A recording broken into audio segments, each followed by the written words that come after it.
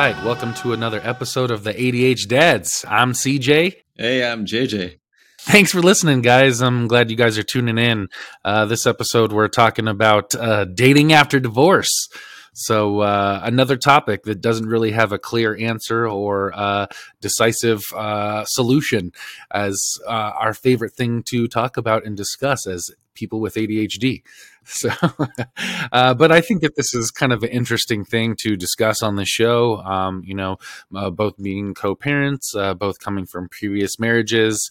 Not that we know it all or anything like that, but I think that maybe if we gather our experience here, we may be able to form an Ultron episode of advice or helpful hints to anybody that may be thinking about dating at post-divorce, or anybody thinking about dating somebody with kids.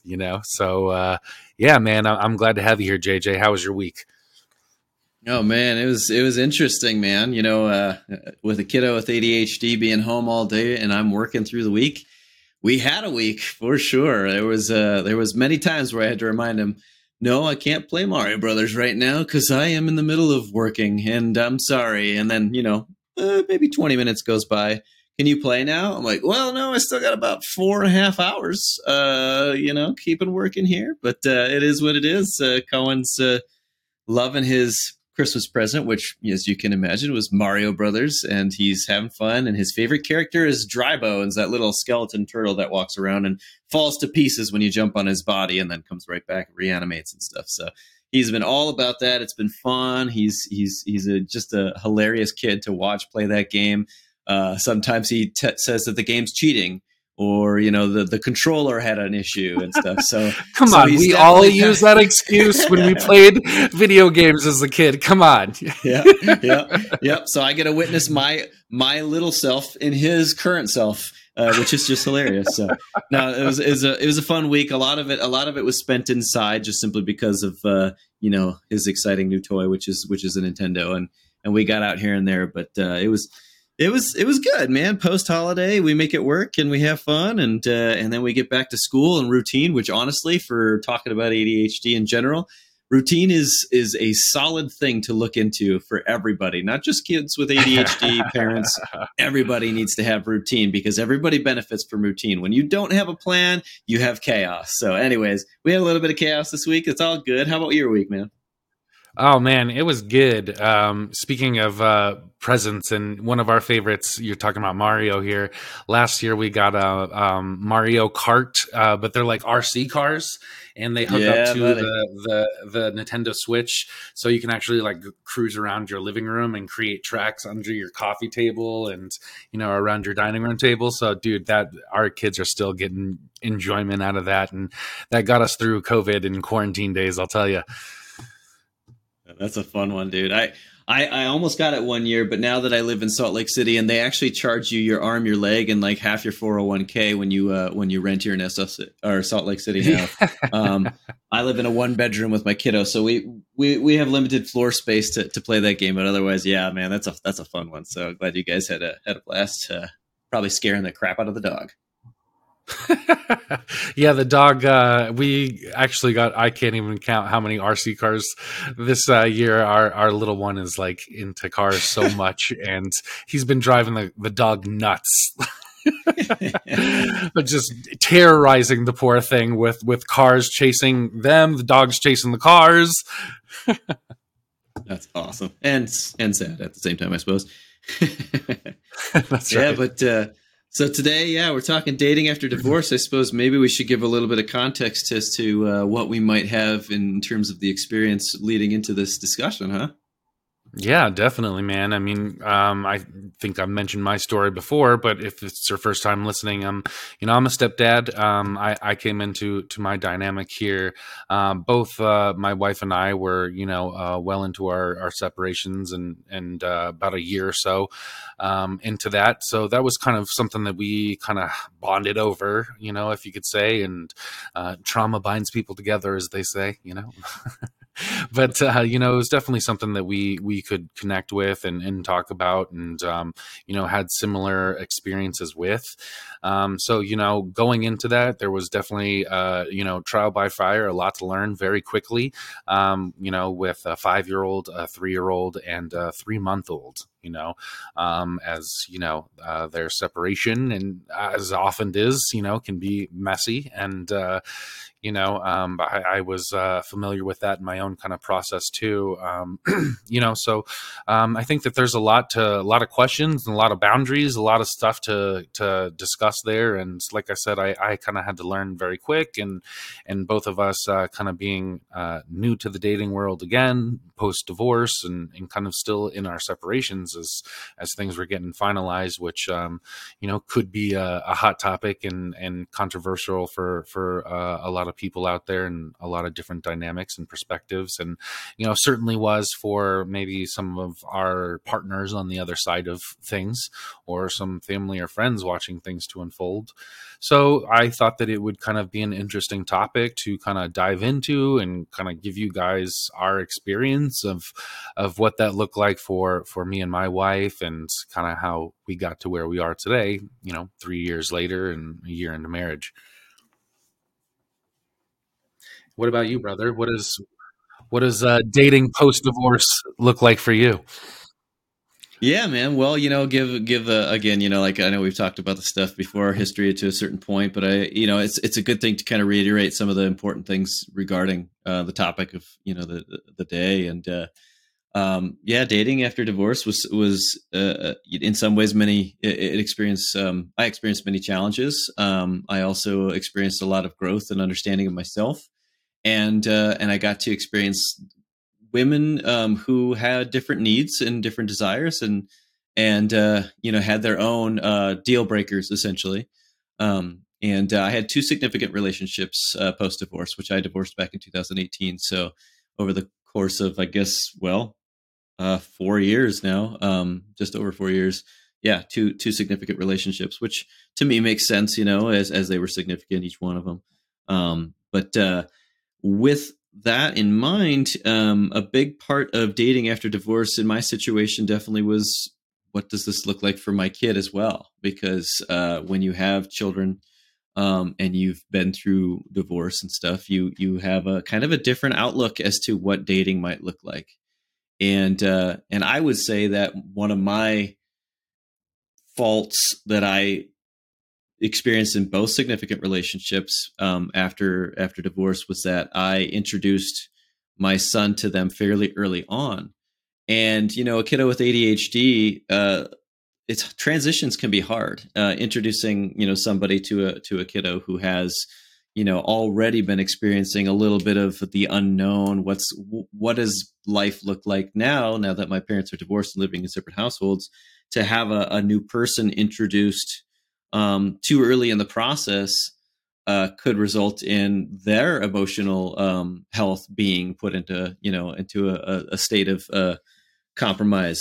So not to say that I did do things wrong with respect to him, but I do think that I did introduce him a little bit too soon in the relationship, and How that actually, how soon was too soon?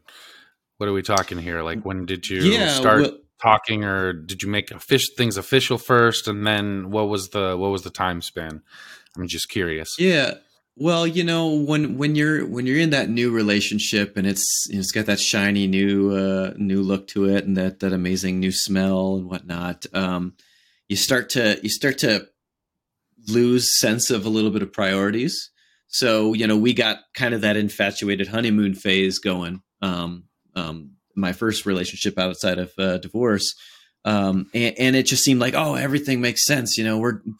We have so much in common. It's like, well, we have things in common so far, but she was just so interested in my world and my life and stuff that she was coming over to my place constantly. She had a roommate at her place. There's that, but just we were getting so much involved in time with each other constantly that she wanted more all the time, which, in some ways sounds sweet, sounds great, but also, it does tend to, result in you kind of ignoring other things maybe trying to take it slow and take some time to really figure each other out. What does day to day look like, as opposed to I'm just so excited about this person and I just want to have them with me constantly.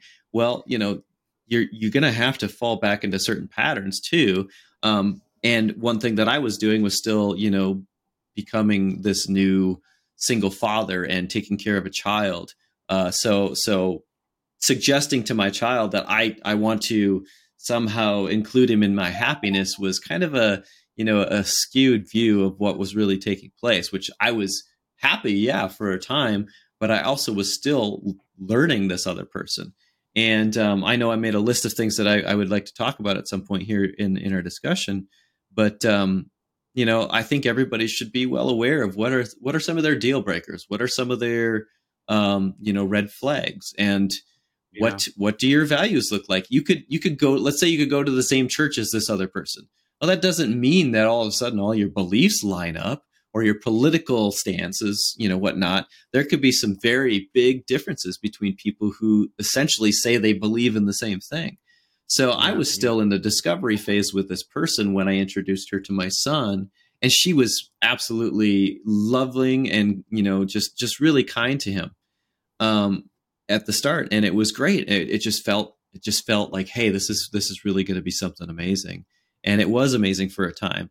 But of course, like I said, we were still learning each other. And because I introduced my son so early to her, I didn't have that opportunity to just like focus on her when I was with her and then refocus, back on my kiddo when I was with him. And not to say those two didn't, exist apart from each other either. They did, but then there was just too much involvement right away. And then I learned some things about her that I would say, were unattractive. One could put it as, we had a different stance on, maybe a moral philosophy or politics or whatnot. There was just some differences, and I was actually getting kind of concerned. In fact, she challenged me in a way that was very uncomfortable for me. It wasn't as much as a challenge as much as it was like an assumption that I did not see things the way they should be seen. So more or less suggesting, nah, you're wrong. You obviously don't have things right. And this was what all of a sudden, after I had already introduced her to my son, I was receiving from her. And it was one of those things where I'd say it's the basics. These are the certain topics that topics and values that one holds, and it's good to have those conversations maybe earlier on if you're starting to feel something for somebody. And if you have that one-on-one time with them, you can really flesh that out and then figure out if the two of you are really well designed to fit together. And yeah, I think we kind of missed out on an opportunity there. And bringing my kiddo into it, unfortunately, means that my kiddo has to go out of it eventually too, and he's going to suffer a little bit for the breaking off of the two of us. Well, I think that's what the challenge is in post-divorce dating, is like how, when you're single and you're getting to know somebody, there's a longevity to it, you find things out about later. Maybe you withhold some information. I'm not going to tell this person that quite yet, or maybe I'll agree with them now, but down the road, we'll have a more in-depth conversation about this political thing or this religious thing or this family thing, where when you have kids, that kind of goes out the window, right? Like, it's like, you want to get to the bones of it. You want to get deep quick, but also you have to have the patience with it, because there's that fine line of when do I introduce my kid to this person? What does that conversation look like with my kid, about this person? And, what does interactions look like? And, at what point do you start introducing rules with this person, or this or that, or rules with this person and your kid, or, it's just very finite almost. It feels very finite in the way that you have to get everything off the table now, and you want to know everything now, but you also have to take it slow in a certain degree. And, but there's a little bit of haste to it right? Or necessity, with those conversations that maybe you dilly dally around in your 20s or pre-marriage or, without kids in the picture. Yeah, and I'm dating when you have kids is definitely a topic for a whole episode. Again, we have a lot we could talk about. I will say that that the other relationship that I had, um, I think she had an interest in kind of trying to move along quickly as well, and she told me pretty early on that she didn't want to give me an ultimatum, but in a way that everything that she talked about was kind of ultimatum talk. So it put me in an odd position. And, Cohen, she treated Cohen so well. In fact, she has a child who also has ADHD. And so there was a lot of things I was learning from her because her son was older than Cohen, and she has had more experience. And her level of patience and understanding and empathy was just such an admirable thing about her. And I fell in love with a lot of, everything that she stood for. It was amazing. And then with the whole dating with kids, side of it, her son wasn't too fond of my son, and he would vocalize that regularly. Yeah, he would say like, I don't want Cohen to come over, and I don't want him to, I don't like him and stuff. It was rough. And what is really hard, See, that's a Colton, whole is other layer to the dynamic right there, yes, right? Like yeah, yeah, the grown-ups can like each other, but what if the kids don't like each other? What if the kids don't like the grown-ups? What if the grown-up doesn't like the yeah, kid? So many yeah, layers. yeah. All right, There sorry, was go there was ahead. one. No, it's great. I appreciate that. That's a really good commentary on that. There was one memory that will stick out for me probably forever. It is she met up with Cohen and me at this beautiful lit up tree in the city we used to live in, and we were just having an evening together. And it was pretty cool, pretty special. And then on the way to our cars, because she showed up separately, we were walking in the parking lot, and I was holding Cohen's hand, and she was walking on the other side of me, and Cohen actually walked around in between us and put our hands together, hers and mine. And I was like, gosh, my kid really wants this to work out. And he's still, months after we broke up, he specifically, would ask about them and want to go see them. And the thing that I think I failed at in that relationship, buddy, is that I wanted it to work out with her. I really did, and I wanted to work on it as much as possible. And that issue, whatever it was between our boys, it kept me at a distance from her, and that was very difficult to. It's still difficult to think about the fact that it didn't work out. Essentially, I believe because I was afraid of that dynamic and its challenge. So yeah, the kids thing is huge in so many ways. And because, we're in an age where a lot of people do go through divorce and kids are involved. You're right. It's a layer. It's a multiple layers, and it's a challenge. So dating after divorce, especially with kids, is something that we have to talk about regularly, how delicate it is and how valuable our children are in that. And what do our values look like?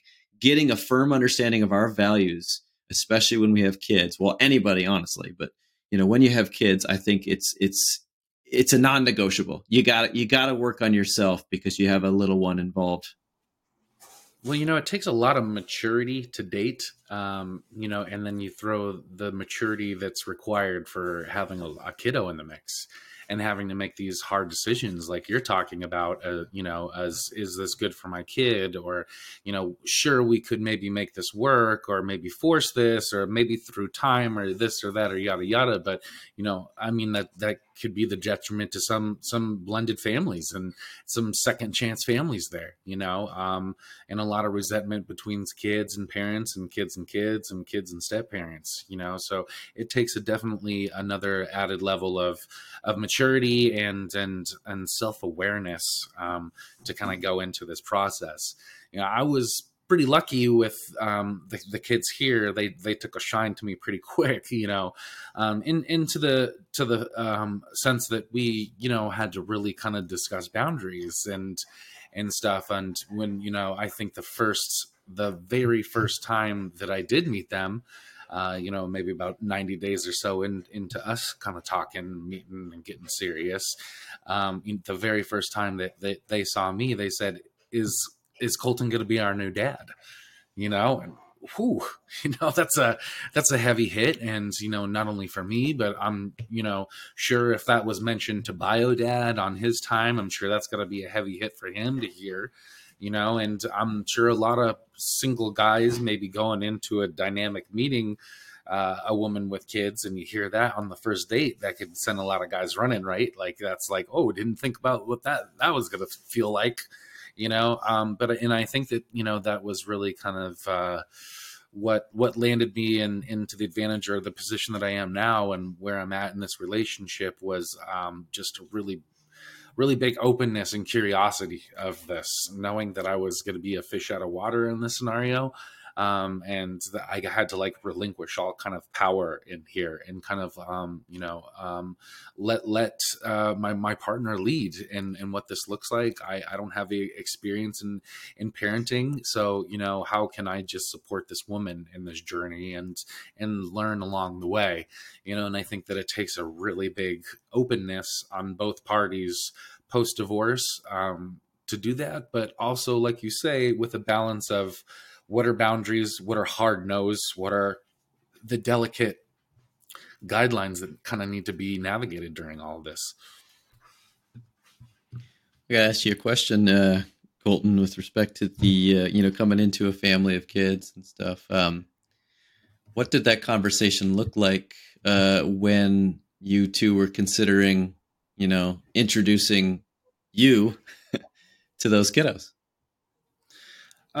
Yeah, and we were talking kind of before this call, before we hit record on this call, about everyone's kind of has a different set of rules or a perspective on rules. You were telling me that, I was telling you that a lot of my friends were telling me, post divorce, for every year that you dated, you need 6 months of healing time. So, if we were dating for 10 years, I had to wait 5 years before I was ready to date again.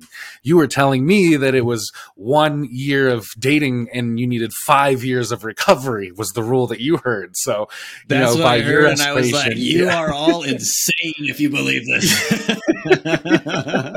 So you still have another, 31 years, JJ, before you can hit the market again, buddy. You're like prime age, dry age rib, man. You gotta wait. Yeah, can't wait to meet her at the graves that we're digging for each other. The retirement home is where you can pick up on your ladies.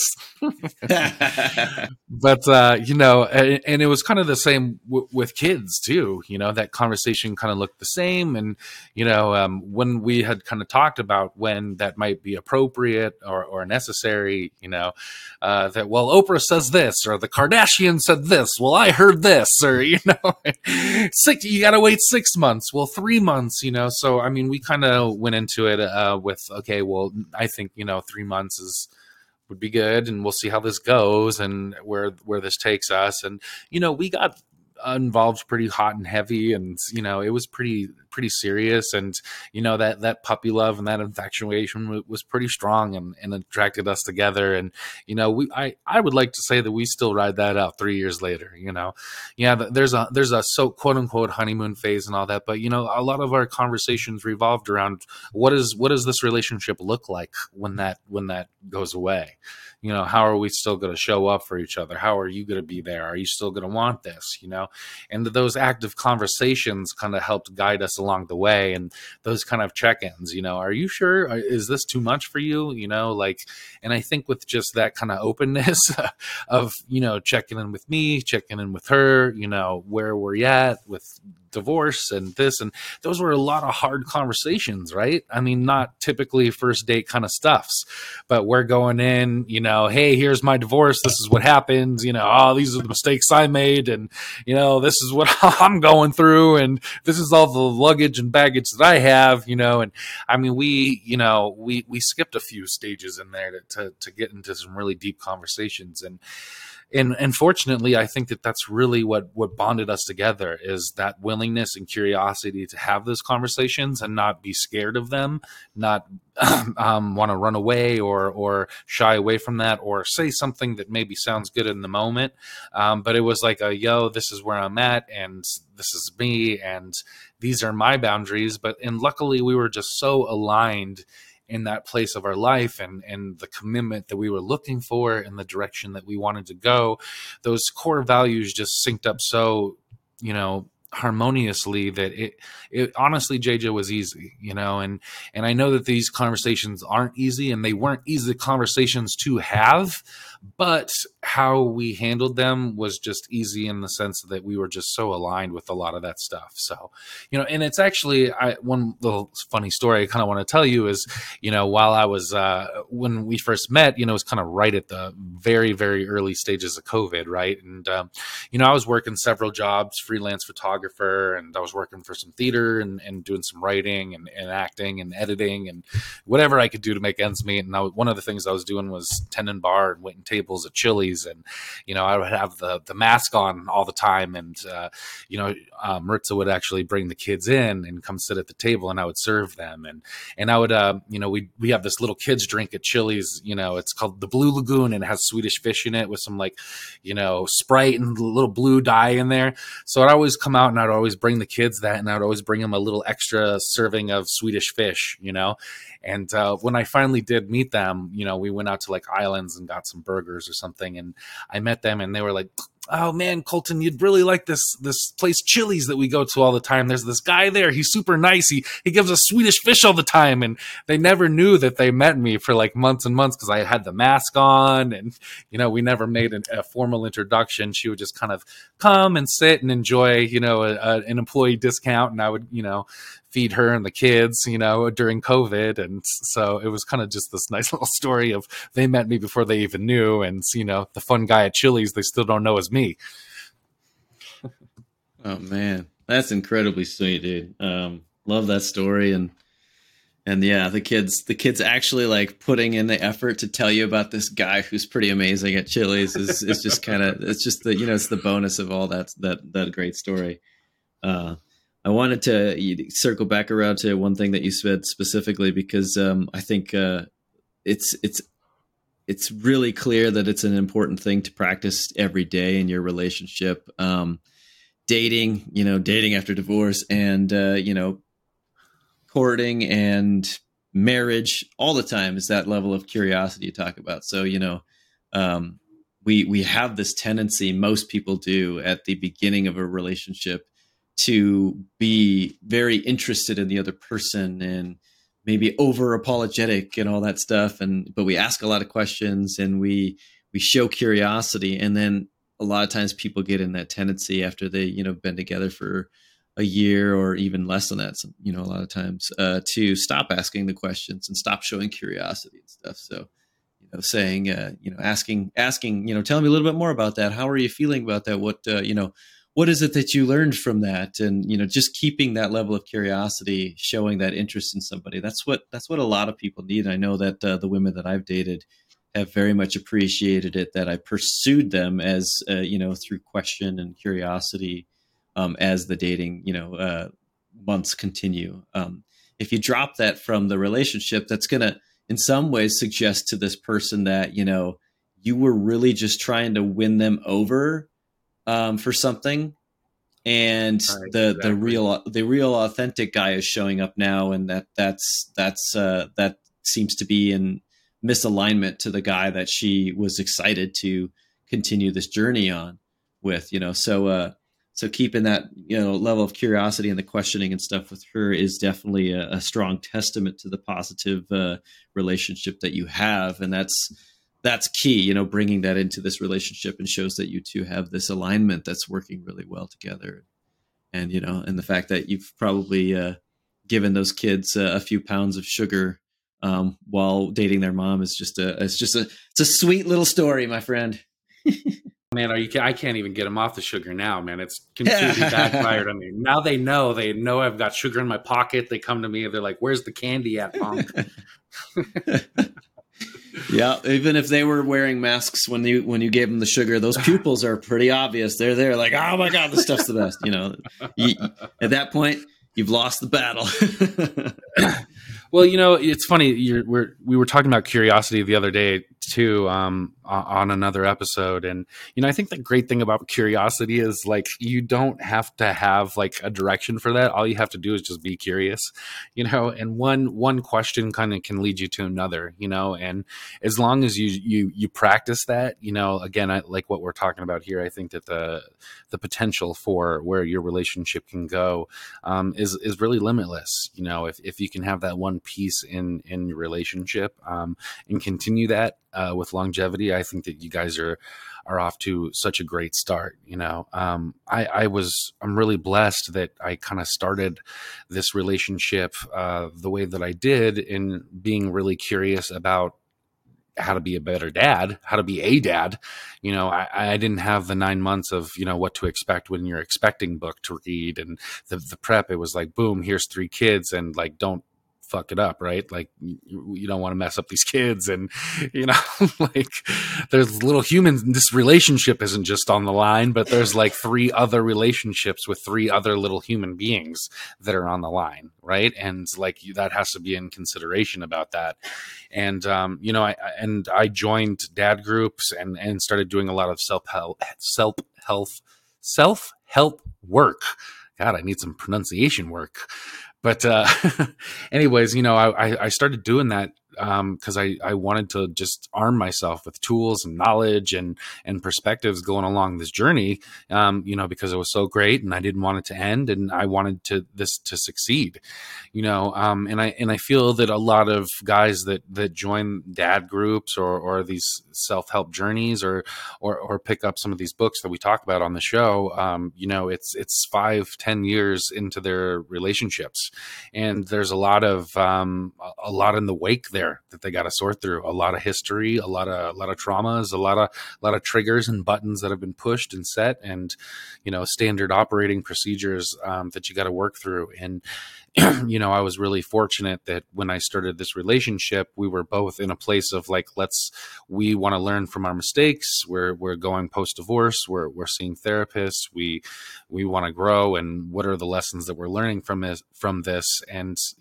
that curiosity and to grow and learn really kind of set us up to ask these curious questions and to not have to sort through kind of 5-10 years of damage prior to that, So keeping that curiosity going has been a lot easier than trying to, start it smack dab in the middle, which I think a lot of guys in marriages do. So, I think that again, you also are kind of in a good position in that journey of getting to know somebody, because you don't have to do all that prerequisite bullshit conversations that we were just talking about earlier, like you can just go right into it. What are your core values? What are you going to do?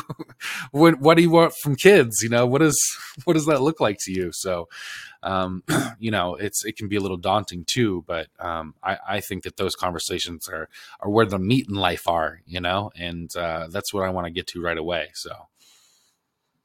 Yeah, man. I appreciate the compliment there too about my situation, and I'll tell you that the one thing that does remain of challenge with another person is still, even if you have your core values figured out, is reminding yourself to be curious, so you are showing up for that person, so you can best present your own self to them.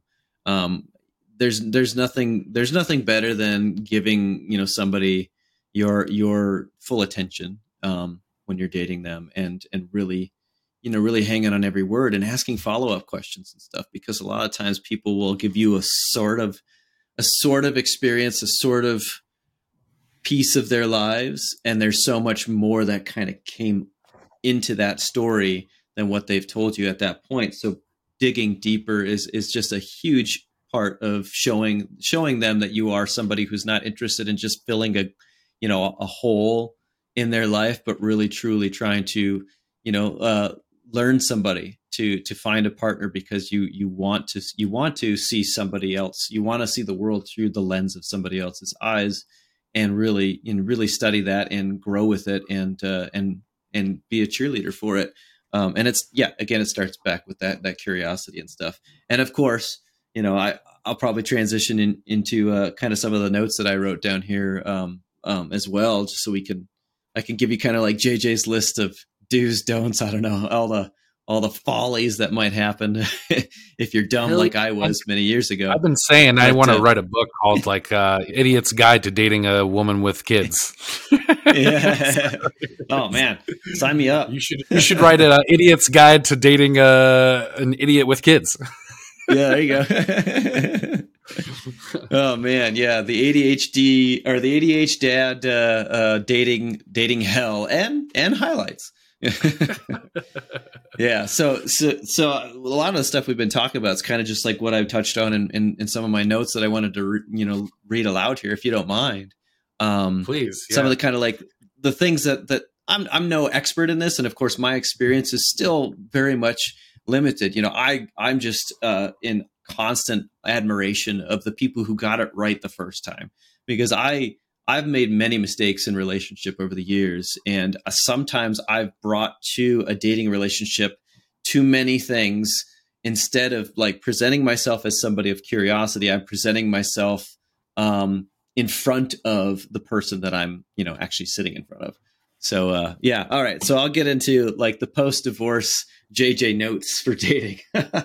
One of the things that we talked about earlier is timeframes, and I simply wrote that timeframes are different for everyone, but one thing should be universal. Leaving what happened in the past will be a big help in the success of a new relationship. If you bring the stress of your divorce into a relationship, it's an indication that you have work to do and process what happened to you previously and what you contributed to in your divorce. So sometimes when you bring the stress of a divorce specifically to a new relationship, you could be presenting that to a person who is trying to get to know you, and instead they're getting to know what you didn't like about your other person, right? Or the other person. Right. So uncoupling, we've all been on that date where they're talking about their ex and everything that was wrong with them, and yeah, why they shouldn't be on this date with you in the moment. Yeah, exactly. Yeah, it's actually a commentary on you more than it is a commentary on another person, which is a fascinating thing to think about, because really they're not hearing that person's story, they're hearing your story and how you perceived something, and that's telling of you. So I guess with that, all that being said, is like the uncoupling process. It's difficult, and in some ways, maybe you won't ever truly be uncoupled from somebody. And I just simply mean that their story is written on your story. You've written on their story, they've written on your story. So there is some healthy resolve and finding closure through that, if you can.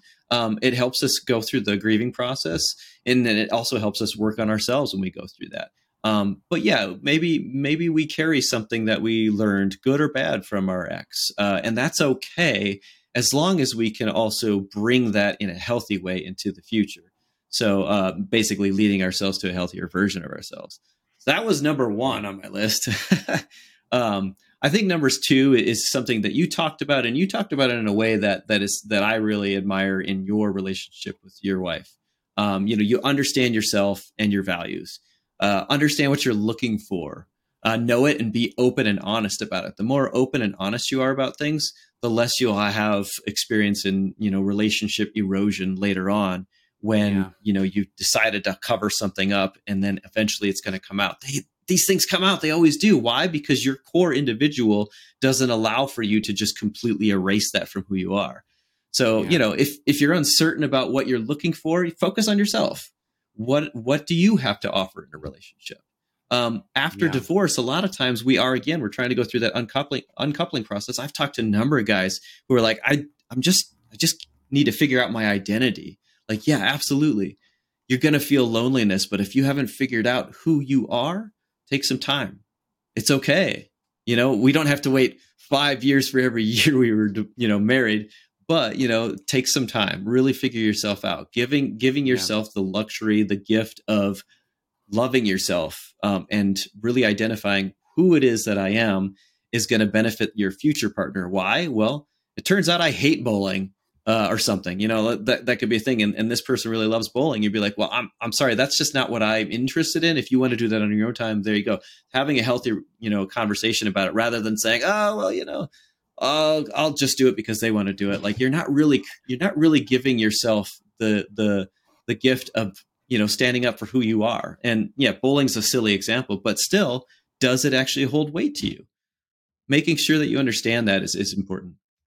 You're speaking my language, brother. I think this is my superpower and my kryptonite.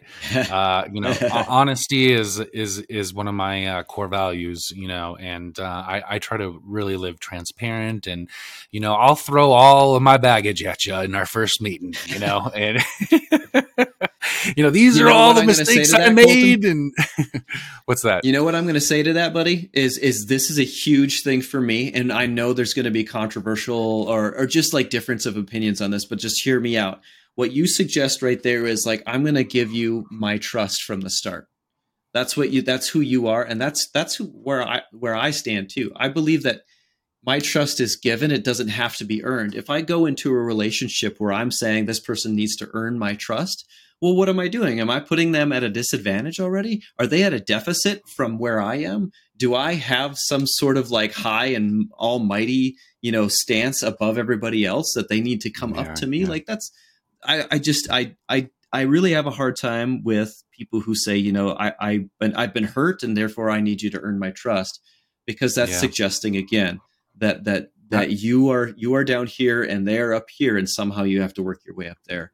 And that's difficult for anybody to hear, I believe. And it is hard sometimes to just say, I'm going to give you my trust. But the benefit of that is you also, like you said, you're open, you're honest, you're giving somebody exactly who you are from the start, so you can find out, does this person line up with me?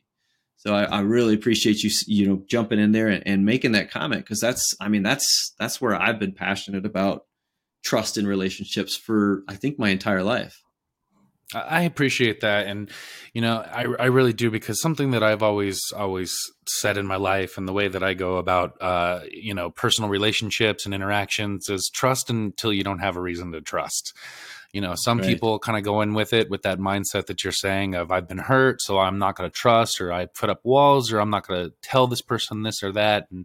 And like I said, I've always been someone that just kind of throws myself out there in our first meeting. And, I know that the ones that stick around, once they get all that information are the real ones, but I also have a lot of, sometimes I worry how it may affect those personal relationships too, and, again, I just kind of throw out all my baggage at you, and it probably leaves you in a whirlwind like, Jesus Christ, that guy really opens up to you, huh? Yeah, well, it's nice not to have those skeletons in the closet, right? Honestly, I don't even have room for anything in my closets here anyway, so people can well, to go back to what you're saying, buddy, it's if we're not honest with ourselves and we don't have that transparent, and we're not honest with other people, then and in turn not honest with ourselves, then how are you ever going to get to know that core person inside of you? If you're scared to really ask yourself what an answer looks like and why you feel that way and where that comes from, there's not a lot of growth that's going to happen, right? And that happens a lot with relationships. Like you say, people get less curious, they start compromising more and more, or they say that they like things when they don't, or vice versa, and you have to be curious in a way that supports what we're talking about here. Yeah, man, absolutely. And to make it all seems kind of silly, but also there's some truth to this. It's like, let's say you have a child, and at 3 years old, they're telling you lies, and then you have another child, a newborn, and you say, well, look at this little liar right here that we just gave birth to. Like, does somebody else need to carry whatever it is the other person that you have had experience with? Do they need to carry that as well? Do they need to be responsible for that? Do they need to somehow apologize for that? No, that sounds a lot like baggage and stuff that we haven't worked through.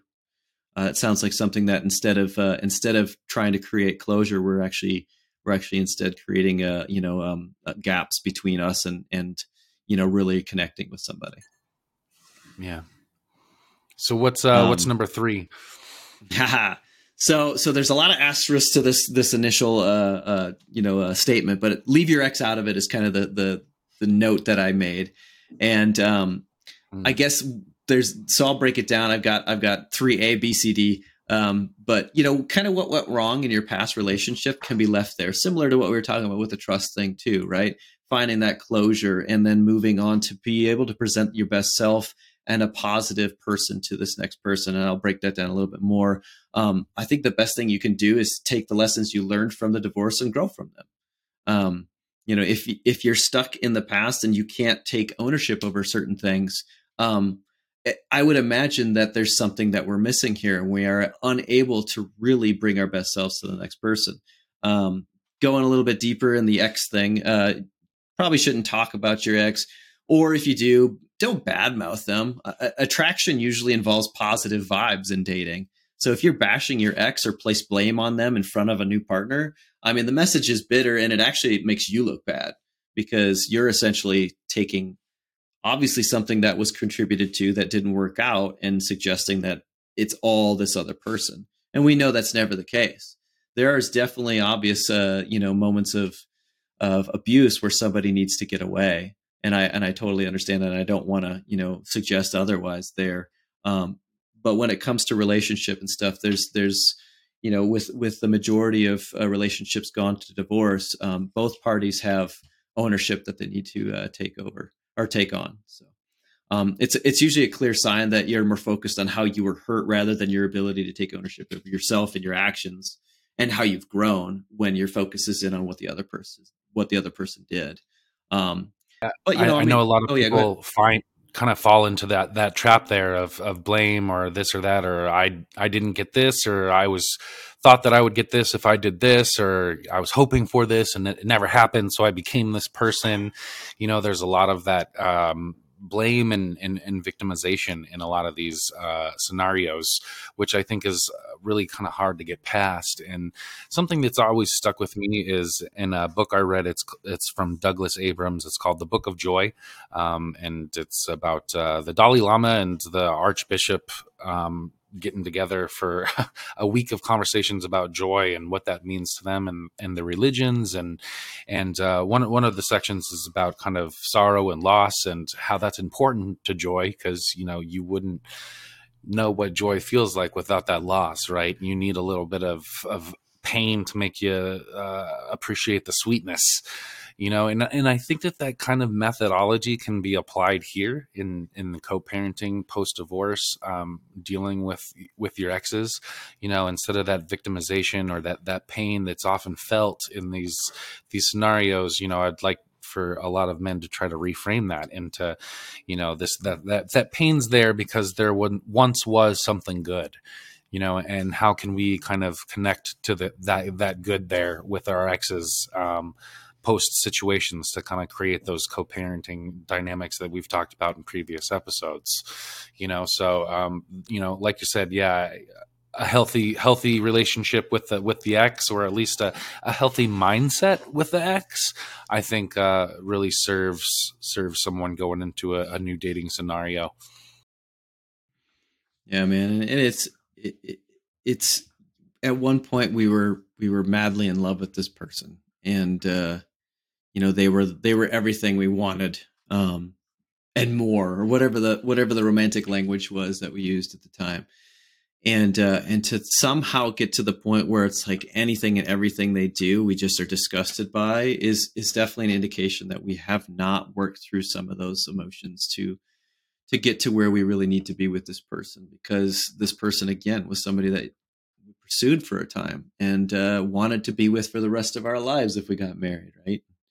And then if we have kids, the science, you can't just say like 50% of them is written on your child, but there is some truth to the idea that, your child's inheriting qualities, and true, like qualities from your ex. And if you look at your ex in such a bitter way, that's in some weird, strange way, it's suggesting to the kids that they already are at a disadvantage and they have serious flaws, and they're stamped that way for life. So yes, really kind of working through that emotion and taking ownership of yourself in the process, and then reminding yourself, like, this is a person that I really, truly, deeply loved at one point, is important to be able to move forward, I believe. Well said by yourself, buddy. And one other thing about the exes too is there's a decent chance, you talked a little bit about yourself as well, is that well, if your new partner asks about your ex, it's, to me, I think a good way to respond is to provide facts and take ownership of yourself. Um, More often than not, questions about your ex are actually really questions about you and how you handle yourself. So Well, when you I can think that, do, oh yeah, sorry, no. I was just going to say, I think that that's kind of, again, what really set us up for success here in my current marriage here is, when we had those conversations, we weren't shying away from talking about the exes, and we didn't talk about them in a way that was like, well, this person did this and this is why I'm here.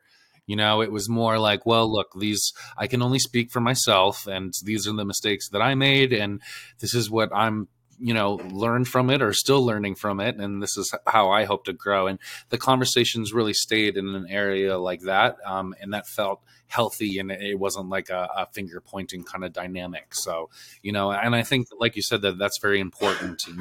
Whether you're talking to someone that comes from a previous marriage with kids or without, or you're looking to date someone that comes from a previous marriage. I think that kind of healthy mindset around that extreme ownership that we talk about is really the kind of key taker there of, is this person ready to move on? Right? Because we can talk about all these rules and all these different opinions and all these different people that are going to give you all these things, from your friends to your family to your ex to, so and so. All these people have all these opinions about what is the right time. But ultimately what it comes down to is, no one can decide this except the two people that are looking to get into this relationship, right? And that comes like a certain amount of trust there from ex-spouses, if there's a parent still involved in that, because I think that's something that we should talk about too, is, even though you may be ready, is your ex ready for you to start dating? And how do you handle those conversations and what that looks like, But that's a whatever great point I was trying question. to make Very great before, point. I forgot. But ADH dad. Yeah, we're we're gonna have a little butter, sound my bite that friend. goes every time we forget our train of thought. Is the ADH dad? Yeah, ADH Like a little dad. bell. Oh man, this is what makes it so special, honestly, buddy. Is this ability to talk, on something and get those nuggets out there, because the nuggets don't typically come in just a thoroughly ironed out speech for us. It's going to come in those moments of casual improvisation and stuff. So no, I appreciate that, and that's, to me, honestly, like, the nuggets were there, and that's what matters. ADH dad. Yeah. Oh man. Well, yeah. So I guess another thing I added, I think this was point 4, was and there's caveats here. I said there's no reason to jump into a new relationship, and that's not me speaking against the successful relationships that do come from somebody you happen to meet or had maybe even met prior to getting divorced and stuff. It's not saying shame on that idea at all, but really the idea is, like, make sure you take it slow. You're out to find the best person for you, not run away from loneliness, right? Sometimes being alone is a good opportunity to study ourselves and learn about our values and identify our identity from within. Identity is first found within. So if we're looking to have a relationship to find identity, we're gonna end up disappointing ourselves and probably the other person. So again, it's not really the timeline thing in that point of focus. It was more, what is it that you are, what is it that you're aiming for in relationship here? Don't jump in if you're not sure. All right, I'll go to point 5 right away here. If you're dating after divorce, chances are you know more about what you want and what you definitely don't want. I think divorce kind of gave me a little bit more clarity as to the things that I'm maybe a little less inclined to, let go, I guess is one way to put it. So if you know your deal breakers or can identify the red flags that would erode a relationship with someone, take them seriously. It's if you notice it early on and you're like, oh, maybe I can look past that, you're not going to be able to look past that. I mean, if it's something like maybe they clip their toenails, on the toilet or something, minor, maybe there's a way to get around that. But, I'm talking about red flags here, stuff that we consider deal breakers. Like, if you can look into the future and say, yeah, this person's doing this on a daily basis, or this person thinks this way, and politically, I can't agree with that. That is something that's against my values. Well, I think that's something to take seriously. You probably experienced some of those in your marriage, and maybe even before you were married to that person, and ignoring them just didn't work. So, really pay attention to that stuff. It's important to take your values seriously again with your identity. So what you're saying is, don't bring your old relationship to the table, but be able to talk about it and be curious, but don't talk about your ex, and to have boundaries, but also be curious when those boundaries don't meet within your boundaries, but also have hard nose. There you go. There you go. This sounds like just dating in general, right? Yeah. It's just like in other words, completely contradictory and oh man, yes. That fine line, the eggshells, all those things. That's why we have all these terms, because we as human beings still present our fully beautiful, flawed selves every day, right? Yeah, and that leads into point 6 here, which I said, give yourself grace. Have realistic expectations. Fights will happen. Take ownership of your actions. Ask yourself honest questions. Be real with yourself. You don't want to go through divorce again. You want a healthy and happy love. So, if you learn about yourself and what causes triggers, or what creates these triggers to just bring out your worst self, really lean into what I can do to improve myself. Therapy is a great thing. I don't think anybody has good enough reason to suggest that therapy just would never work for them. Therapy is a great opportunity to find yourself and help find your other person through that process. So that's kind of my big thing. Single ladies listening, JJ's phone number is 555-3575, and he likes long walks on the beach, and he is a single father. Voicemail is totally empty, so you can call me whenever. No, but man, it is hard to date after kids, and my wife has expressed the kind of thoughts that went through her head, and post divorce and kind of early into that process, and who's going to want to date somebody with kids, and is this too much, and at what point are you going to go running? And I know that there was a lot of kind of doubt and insecurity running through her head about, even though this guy says he wants to stick around and he wants all this responsibility, he's been around for 5 months, and these kids have been around here for 5 years, and it's a whole different ball game once you get some years behind you, and again, it's been a learning curve, but again, I think what has set us up in the most opportune spot is, I think what the theme of our conversation here is that curiosity. The curiosity with still being able to have boundaries and be able to express those in a healthy way, and to be able to be curious and to talk about that in an open way.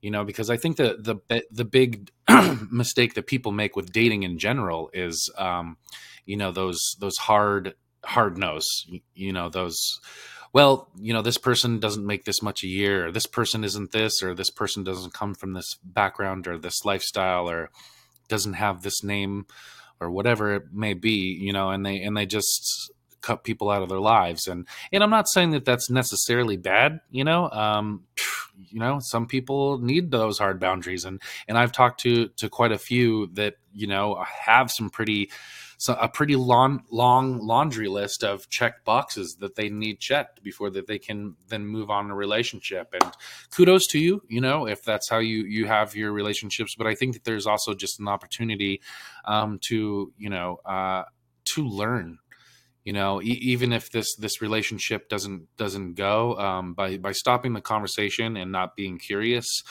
throughout this process, and not knowing why somebody doesn't like pickles, or doesn't eat this thing, or doesn't go to this certain place, or use this certain thing, or why they come from this background. If you're not curious as to that, then I think that you're just really kind of limiting yourself into relationships that don't bring a lot of growth to the table. So if we can stay curious, I think that those are the relationships that will serve us in the most healthy way.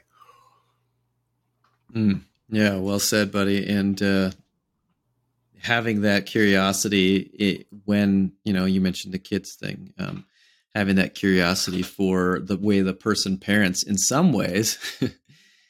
When you're dating and you have kids, you have a leg up over the single people who haven't even thought about the kids part yet. And then later on, they're like, oh, well, I was thinking we'd raise them this way. I was thinking we'd raise them Catholic. Well, I was thinking we'd raise them atheist.